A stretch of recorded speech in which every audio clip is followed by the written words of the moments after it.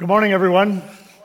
So good to see you today, and it's so good to be together. I thank God for this privilege. It is indeed a privilege to be able to worship Him together, to experience Him. I echo what Pastor Dwight said just a little bit ago about the huddle. It was a magical time of being together, hearing the testimonies, a highlight, the Lehighton mortgage getting paid off, and those types of things were, and the food afterwards. That was fun, to be able to interact and fellowship. You know, we found out that one of our core concepts or values of this church is we like to fellowship, and that's why we built such a large foyer, such a large lobby out there, so we would be able to experience that and have several hundred people there at once. So thank you to everybody who helped out with that, prepared food or did anything like that. Let's hear it for all those people that just volunteered, to the musicians, everybody. Thank you very much. We have been in a message series on faith in action, and we've gone back into the book of Genesis to Abraham, who's considered the father of faith. And we have talked about him and some of his experiences. He hears the voice of God, and from a land where he has a culture of mixed signals with many gods, he hears the voice of the living God, and he hears him who says, "Follow me, and I'm going to make you a great nation." And he follows God, and he worships God, and he does great as he begins his journey of faith with God. But as happens from time to time, a person will slip and fall, stumble. They will get life out of balance. They will do something that is wrong. They will sin in some way, and then they live to regret that, and they don't feel comfortable about it, and they realize that. And that's what we talked about last week, faith fumbles. But just like a good football player who will have a fumble, they'll try to recover that ball. Or if they get tackled, they'll try to still be headed toward their end zone. They're not going to quit the game just because they got tackled. They don't quit the game just because he had a fumble. It tells us in the epistles of John, "My little children, I write these things to you that you sin not. But if anyone does sin, we have an advocate with the Father, Jesus Christ the righteous. And he's a propitiation for our sins, and not for our sins only, but for the sins of the whole world." So what does that mean? That means if you blow it and you have a problem and you fumble and you say, "I don't know, man, I messed up," you confess to him, "I messed up, I did wrong, I sinned." And he forgives you and he cleanses you, the scripture says, from all unrighteousness, justifying you as if you had never sinned, and picks you up and says, "Now we're dusting you off, let's get going again." And that's what he does to us. Aren't you glad for a God that has a plan in place like that? It doesn't justify us doing stupid type of sin, no. Not that. It's not just, hey, go do what you want. No, it's not that. We live holy lives, following Him, growing in Him, but we're human and we have those problems and we need it. And so today is refocused faith. Refocused faith. And so as our faith series comes to an end, you might need to refocus somewhere along the way. And if you do, then maybe this message will be a help to you, though it is taken from so long ago in the Older Testament. Now, the Bible, earlier than this passage, back in chapter 2, God is saying to us that He has created marriage between a man and a woman, and He says for this cause being marriage, a man leaves home, marries his wife, and cleaves to her, and the two become one flesh. And what He's talking about there is the idea and the concept of marriage. He has created this. As a matter of fact, He gave an instruction to Adam and Eve early on. He says, "I want you to tend the garden, I want you to be fruitful, and I want you to multiply." So when He tells them, "I want the idea of multiplication," it is a beautiful thing that He has said to them, "I want you as a unit to go forward in this life." Now, our media obsesses with romance. William and Kate, Harry and Meghan, and right now Taylor Swift and Travis Kelce. She won hardware at the Grammys last week. He's hoping to win some tonight in the Super Bowl. But did you know that February the 7th through February the 14th is considered National Marriage Week in the United States? Look it up, I did, and found out that it is National Marriage Week in the United States. Some of you sitting here today are single. Some of you are single by choice. Some of you are single just because life has happened this way and you're widowed. Some of you may say, "Well, my marriage ended, it broke up, whatever happened to it," and so you have these experiences. But I want to encourage you to know that a minister needs to preach about a subject like this from time to time. And so as we look at this passage, the idea for me is not to make you feel like chopped liver. The idea for me is to establish truth and baselines for us to understand as a congregation that when we come up against the variables of life, we'll be able to go back to the bottom line that God has set up for us, and in understanding that, we'll be able to draw our life forward from that point, because we have many confusing signals given today. Now, Pastor Dwight has already reminded you that it is Valentine's week, and he specifically challenged the guys, but I believe that sparks are going to fly this week in a special and a unique way. Consumers in the United States are going to spend somewhere around $26 billion with a B dollars on Valentine's Day this year, according to the Consumer Report. 52% of consumers will participate in some way in something that has to do with Valentine's. And that's kind of interesting. 57% will involve themselves with getting candy. You can still get some at Rite Aid. I did not buy them out. But I went there and I've already bought some. But that won't be all she'll get. Did you know out of that $25 or $26 billion, the average person spends $185.81 per person? Just do the math and you'll see, there it is. And how many roses do you think are grown for Valentine's season? How many do you think? If you said 224 billion, nope, you'd be wrong. But if you said 224 million, you would be right. They're grown specifically for Valentine's Day. Now, yesterday I was at the mall and I was there to check out. I had to get some new glasses, so I picked some up. And then I waddled on down to the stairway and zipped on down some steps or whatever, and went over to where Barnes & Noble temporarily is, where Modell's was or whatever, and then scooted back down to the lids where they have the hats. Thought about getting an Eagle hat, just thought about it. I didn't. But may actually do it sometime. They're my second team. The Chiefs are my first, but I don't really follow football closely. I'm glad baseball's about to begin. Who cares what I think, but that's just added in just free of charge.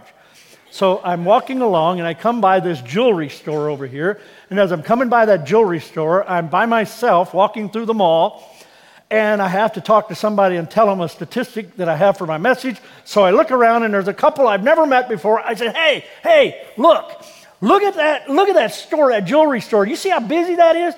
They almost never have anybody in there, but look at all those people. And did you know that 6 million people will get engaged on Valentine? They didn't care.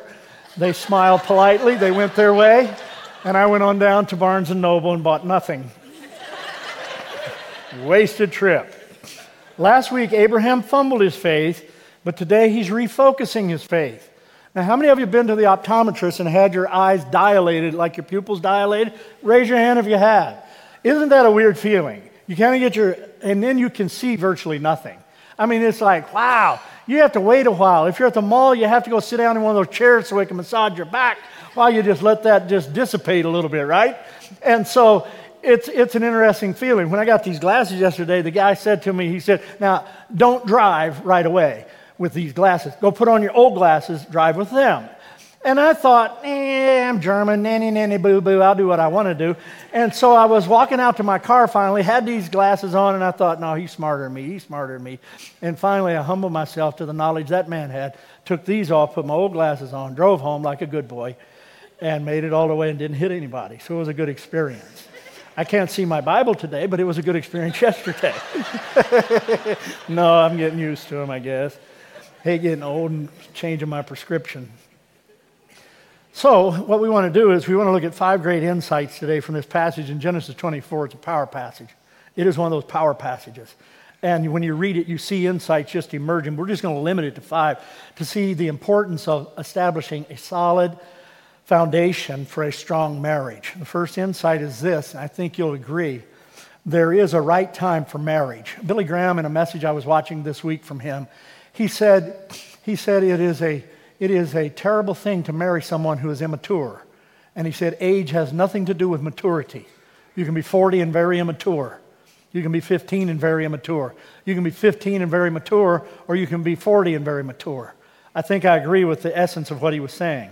Abraham is focusing on his fatherly role. He's 140 years old, and he has a role as a father that he is supposed to find a spouse for his son.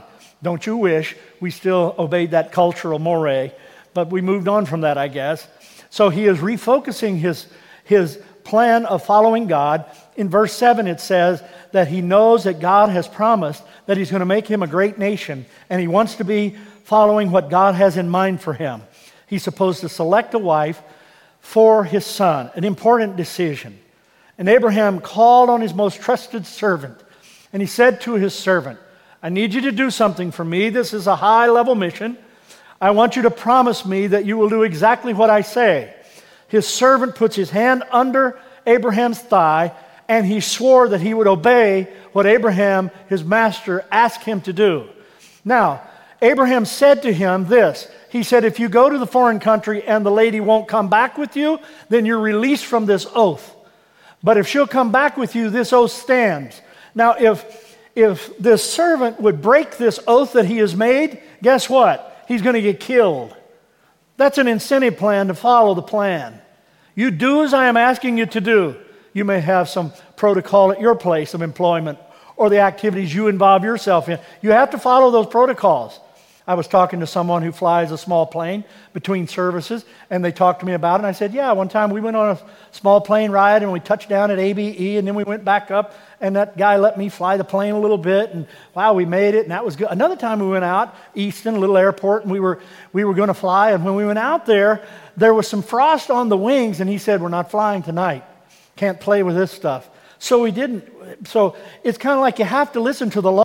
This was that kind of law he had to listen to, and he had to understand this order. He is his most trusted, his prized servant. Verse 3, do not find Isaac a wife from the Canaanite women around us. They do not understand God like we do. They pursue the things of this world like we don't. We want you to find from the homeland. We want you to find them, verse 4 says, someone from among our people that would understand. You see, the goal of Abraham is to find someone who is compatible with Isaac, compatible with the family and its tradition. Someone who is intellectually compatible, occupationally compatible, emotionally with the EQ. They are compatible with cultural background, and compatible with spirituality and with orthodoxy. We want you to do this. Now, Abraham knew it was absolutely important that he slow down the rhythm of life and that he make a careful choice. The idea here isn't just to find anybody and they'll be good enough. The idea here isn't just to get somebody from around us that hasn't done any big crime activity. The idea is to find a good person. There is a time for marriage. 2 Corinthians chapter 6 and verse 14 says something that many ministers use in a message like this. Many of the top ministers of our culture right now use this passage. Many of the people that have written commentaries use this passage that I'm getting ready to read to you. 2 Corinthians chapter 6 and verse 14. Do not be yoked together with unbelievers. Talking to a Christian, it's the Apostle Paul writing this. For what do righteousness and wickedness have in common? Or what fellowship can light have with darkness? I want to illustrate what I'm saying to you because in our Christian culture, we don't even understand this, and most people do not practice this, even in our Christian culture. So I'm going to explain it to you and understand that when I'm doing it, I'm sounding very old-fashioned. I'm sounding out of touch with reality, but I'm a minister, and I'm not supposed to worry about that, so I won't. So here I go. He says, I don't want you to be unequally yoked. Here are two people that are getting ready to pledge their lives to each other, and as they're going to pledge their lives to each other, what he says is, I want you to bring your life together under the lordship of God, under the lordship of Christ. Now, as a follower of Christ, I assume you'll do this. But I know today that I'm talking to a lot of people in this room who did not do it this way, and I know that I'm talking to a lot of people who are sitting here who are not living this way. And so my idea is not to make you feel like chopped liver, but my idea is to give you the truth of the Scripture that you will be able to be set free in the pattern of God and to go from where you are to follow Him as implicitly as is possible. And this area is one of the most important we will ever cover in our life. So when he says, I want you to not be unequally yoked, let's give an illustration. Here's a guy, let's say he does not know God, he has no faith in Christ, he's got none of that zippity-doo-dah nothing. She, on the other hand, goes to BWC. She is a wonderful lady. She reads her Bible. She knows Christ. She follows God. But she finds this guy, and he's hot, and he likes her, and she's hot. And so they say, let's get together. And so they get together as a couple, and they start dating. So here's what happens. Here's what happened. They get married. And then what happens? Well, whose lordship is he under? Satan's. Whose lordship is she under? God's. You can answer out loud. It's okay. Satan and God. Now, the Bible talks about giving and taking. It talks about honoring one another. So there's sometimes that the husband is going to be leading in the way that the decisions of family. He's maybe more capable, more smart, and he's understanding that, and he's growing into that as a young guy and developing into that. But there's sometimes whenever she's smarter on something, so they're going to listen to what she has to say. So he's not going to be, he's not going to be a chauvinistic pig, treating her like a doormat, treating her like she's dumb, denigrate, no, not going to do it. That would be absolutely asinine, dumb. Don't do that. So if she's in charge, then who's in charge above her? God. He's in charge. Who's in charge above him? Now he said, I believe in God when they were dating. He said, I go to church. He meant Christmas and Easter, and mostly his grandma goes to church every Sunday. So my family goes to church. When he doesn't ever go to church. So what Paul says here is, you don't put this great big workhorse like we would see, almost like a Clydesdale down in Lancaster, and just hook it up to a brand new pony. You don't unevenly yoke it. So you may not agree with everything. It doesn't mean everybody has to marry a Wesleyan. I don't even mean that. But Craig Rochelle says it this way, and he's a sounding voice in our world today, and God has raised him up. I think he said it well when he said this: do not give your heart to someone who has not given their heart to God. I think that translates that passage. Do not give your heart to someone who has not given their heart to God. Well, let's move on. It's getting very quiet. I don't want you to go to sleep. But if you're listening to this weeks later, I know you're not asleep. So listen to this. You should involve God in your marriage. Now, we said it many times. So many times you could quote it back. And you say, Kev, really? I've already heard that. But are you living it? Here's God, here's you, here's them. You both grow toward God. Guess what? You grow toward each other. Yesterday, while I had lunch over at Mission Barbecue, sitting there eating beef brisket with the bark on it, angels were over my shoulder humming the Hallelujah chorus. Their blueberry dessert. It's to die for. They needed ice cream on it, but yeah, come on. I should have taken my own in there. And then I had some other stuff to go with it. There's really only two groups, the meat and the dessert. And the rest of it's just window dressing. Now, where in the world was I? I have I know where I was. The lady that always greets Pam and me when we go in there knows our name, calls us out by name, asks us how we're doing. We talk to her. Her son died in the armed services, and we respect her highly and revere his memory. She said, I'm training this girl over here. I said, oh, cool. And so this girl, her name was Jane. She's in the 11th grade, and she wants to be a school teacher, so I listened to her talk about that. And then she mentioned her boyfriend. We've been dating for 2 years, and people think we're married, but really we're not. I'm still in high school. And I said, Jane, I'm going to talk to you just for a minute. Now, I didn't plan on taking her offering after I preached to her, but I could have. I said, here's God, here's you, here's them. If you grow toward God, guess what? You're going to have an opportunity to win. Oh, you can still have problems. You may even have people fumble. They may leave you, but you do that, you stand the best chance of winning. And I told her, this is going to be the biggest decision you're going to make is who you marry. It's going to be the biggest decision outside of your relationship with God. And I said, you know what? My wife and I dated, and we kept our eyes on each other, and it's helped us out just a whole lot to be able to go where we're going. So you need to involve God in your relationship, just like I said to her. And so the servant gets 10 camels. He gets all kinds of goods. He loads these camels down. And he heads off toward Nahor, verse 11 says, and he's in good shape. It's down toward the evening time. And when he gets there, the camels are kind of worn out, so they kneel down near the watering place, and the servant prays a very specific prayer, verses 12 through 14. of Genesis 24. And when you read that, you see that he is saying, let her come out, let her give me a drink, and then let her offer to take care of watering my camels. That's a fleece. When you put something out and say, God, is this really you? God, I'm trusting you. Here we go. And we deal with our relationship with God through that. And so he does this. And so she comes out with this specific prayer having been prayed and absolutely no knowledge of it. And so he meets up with her at the well. Now, we like for all the country music love songs to fit our life. We like those love songs and pop music to fit our life. And we try to force the relationship because I just found him when I was just walking over through the mall. I just found him and he's the one. Or I went over to Chick-fil-A and you know that's a churchy place. So when I went into Chick-fil-A, I just thought, oh boy, he's got to be the one. She is the one, whatever. And so we have those kind of things happen. He sends up this fleece. Now, Proverbs chapter 27, verse 12. Look at this in the Good News Translation. Comes up on the screen. Look what it does. It says, sensible people.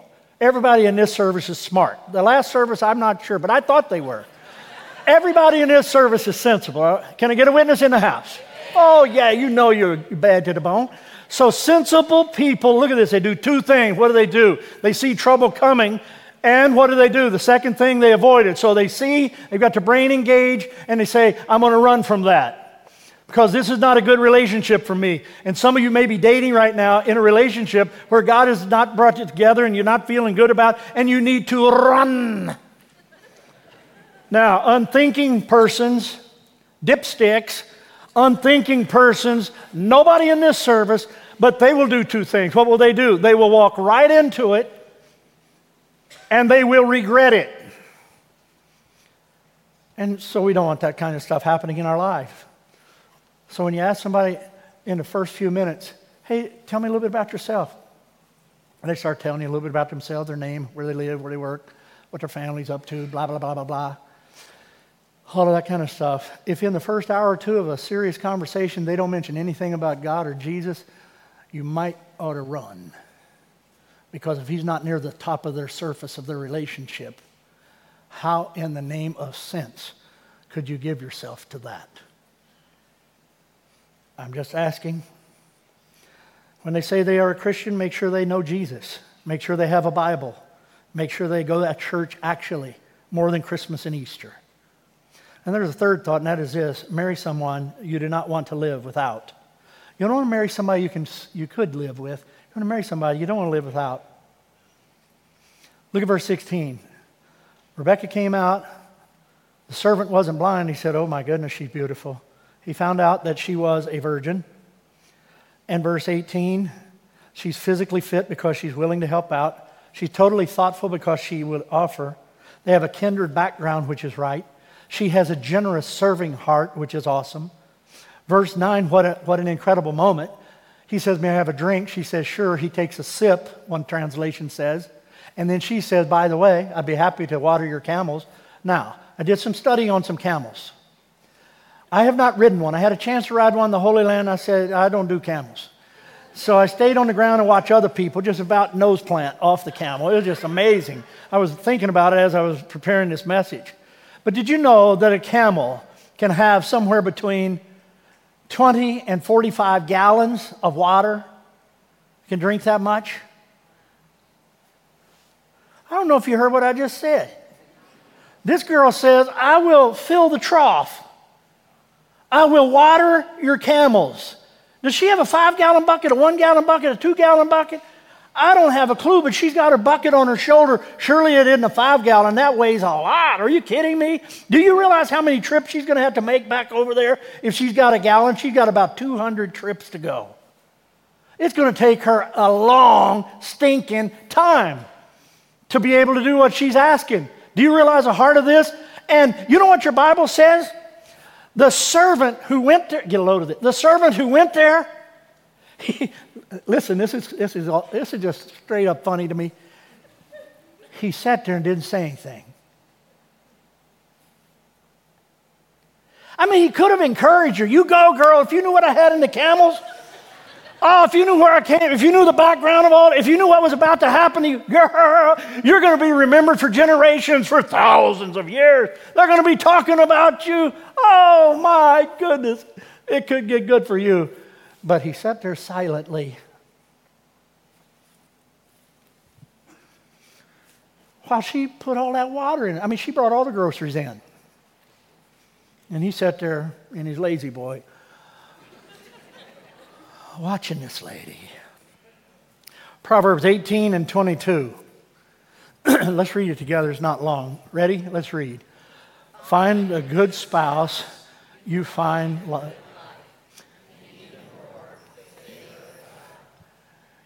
Man, are you kidding me? This is where it is. I've shared this before that I'm getting ready to share with you now, but it bears repeating because it might help some of you. Chuck Swindoll shared the illustration that one Sunday morning he had shared with the congregation that there was a single lady who had been praying for God to send her a husband. And so what she did was she went to the store, she bought some men's pants, put them on the end of her bed, and she said, God, I'm asking you, fill these pants with a man for me. Well, a lady called the office that week. She said, I'd like an appointment with Pastor Swindoll. They set up the appointment. She comes in. She says, my teenage son, I think he's straying. I think he has a problem. I don't know what's wrong with him. I can't figure it out. I went in his room the other day, and on the end of his bed, he has a bikini laying out. Swindoll said, that might be my fault. Were you at church last Sunday? She said, no, my husband and my son were. He said, there's a story behind that. Marry somebody you don't want to live without. Your marriage requires clear communication. The servant began this communication process by asking for a sip of water. She answered back by, I'll give you and your camels water. The servant then communicates through gifts in verse 53 and in that area. He says, oh my goodness, I have some gifts. Gives her a nose ring. I'm not even going there. If you're battling with your parents about a nose ring, don't take this as your passage to go with. This was their story. Yours will be different. And gave her other pricey bracelets and things like that. Now, then he said, I've got gifts for your family, because she invited him to go to her house. Said, our family has straw and everything for your camels. We're all set up. So he goes over there with his men, and they have a nice meal. But he said, before we eat, I want to tell you a story. Tells them about Abraham, his mission, how he met Rebekah, and said, I would like to take Rebekah back for Isaac. They said, wow, this is incredible. He pulls out all kinds of gifts, maybe not as a bride, but maybe gives them all kinds of gifts, and they were all excited about the gifts that they're getting, and it's like, wow, this is amazing. He says, I would like to take my trip on back and get home, because he didn't like to stay on the road much, I guess. And he says, I'd like to go ahead and get back. And they said, could you leave Rebekah with us for about a week or 10 days? And he said, how about we ask and let her decide? So they asked her, would you like to stay another week at your home here, or would you like to go on back? And she said, no, I'd like to go on and get started back. And so they get started back. And for the sake of time, I'm going to blaze through the rest of this. On their way back, she is moving along in this entourage of the 10 camels. On their way back, they're going to see Isaac out in the field. And so what I say to you with my last point is this: have a wedding, but plan a marriage. Have a wedding, but plan a marriage. We almost do the reverse of that. We plan this wedding like it's a Super Bowl. Got to have the right dress, the right color flowers, the right cake, and we need to be able to spend a lot of attention to this. But you know, you don't have to spend $1 million on it. You don't even have to spend $50,000 on it. You don't have to hire a band for $25,000, as one of my friends said he was doing. You don't have to do that. As a matter of fact, one of my friends, they got married, wedding with tens of thousands, ended in a year. One of my other friends spent few dollars, didn't have much to spend, a few dollars, just a little bit, and they've been married decades. Plan a marriage instead of just planning a wedding. Verse 67, they got married. He took his wife, and he loved her. And they lived together for over 100 years as husband and wife. Jim Dobson shared something that Pam and I have taken into our marriage literally, and we use it often. If you ever feel like you're kind of getting a little out of focus, a little bit stale, or a little bit dry in your marriage, a little bit dull, and you need to kind of rev it up again, he said, go back to your early memories that bring a lot of joy to you, or bring a lot of smiles to you, or bring happy thoughts to you. Go back to that. And he said, and then just start talking about them out loud. So Pam and I start talking about some of those memories every once in a while, and it's amazing how it creates the life and the new blood and the warmth in a relationship is a beautiful thing to be able to experience that. Abraham had refocused his faith. Now, as I was driving down 248 this week, Chuck Swindoll was given a mercy minute, or a marriage minute, and he said mercy is a key ingredient to a great marriage that is going to last. When we went to the Holy Land, we took one trip where there's some people from South Carolina that joined us. Well, on both trips they did, but this particular one was a lady named Penny Lauder. Penny and her husband Shannon had 3 children, and she eats well, and she exercises well, a healthy woman. But on January 19th, she was rocked by a stroke. And so it just came out of the blue, just nailed her. She's only in her 40s, so she wasn't an old person. And so she's rocked. She can't walk very well. She was having to learn to do that again. And she posted this, as my wife follows her online, and they post back and forth. This picture, this caption. She said, we made it to Union Street on Sunday. I was so, capitalized, happy. We did close to a total of 2 miles. I can never say enough about this amazing guy I married. He drops everything for me. My 50-11 appointments, never gets frustrated at me, and has been, without a doubt, my greatest cheerleader. She concludes with this. When you say the whole sickness and health line, like in your ceremony, you don't in that moment know what you're promising. But Shannon has found out he's the greatest husband ever. Wow. We have great examples of that across here. When that servant took off to go get Rebecca and bring her back, I can imagine that as they were on the trip back, he said, Beck, can I call you Beck? Yep. We're first name basis now. We never do know his name, but we're on first name. So he said, I just want to tell you something. This guy you're going to, Abraham, going to be your father-in-law. He is really tight with God. I mean, the dude is tight. I mean, we even moved a long way away because he's tight with God. He sent us over to get you, so we did all this, right? But he also has this promise, and I'm just giving you a heads up. You are going to have kids running out. I mean, you're going to have some kids. I'm just letting you know, you all are going to father, you're going to parent a nation. If it was dark enough, it's just starting to get dark now, he said. The sky would be with stars, you would see it and all that. They had no idea everything that was getting ready to happen. But do you know what your Bible teaches you? Your Bible teaches you several things about their marriage. They would bring about the Jewish nation through this marriage that we just talked about today. They would bring about Moses and David and Esther and Jesus Christ, about 15 generations or more back, great-great-great-great-grandmother. And Jesus, of course, brings our salvation. They would bring the Bible as we have it today. Eventually, we had the creation story. We have the 10 Commandments. We have the Psalms and the Proverbs. We have the Sermon on the Mount with the Beatitudes and the Lord's Prayer and all of that. Are you kidding me? He hinged that on one little old prayer. Lord, let her offer me water for the camels. If Rebecca could talk to us this morning, I think Beck would say this.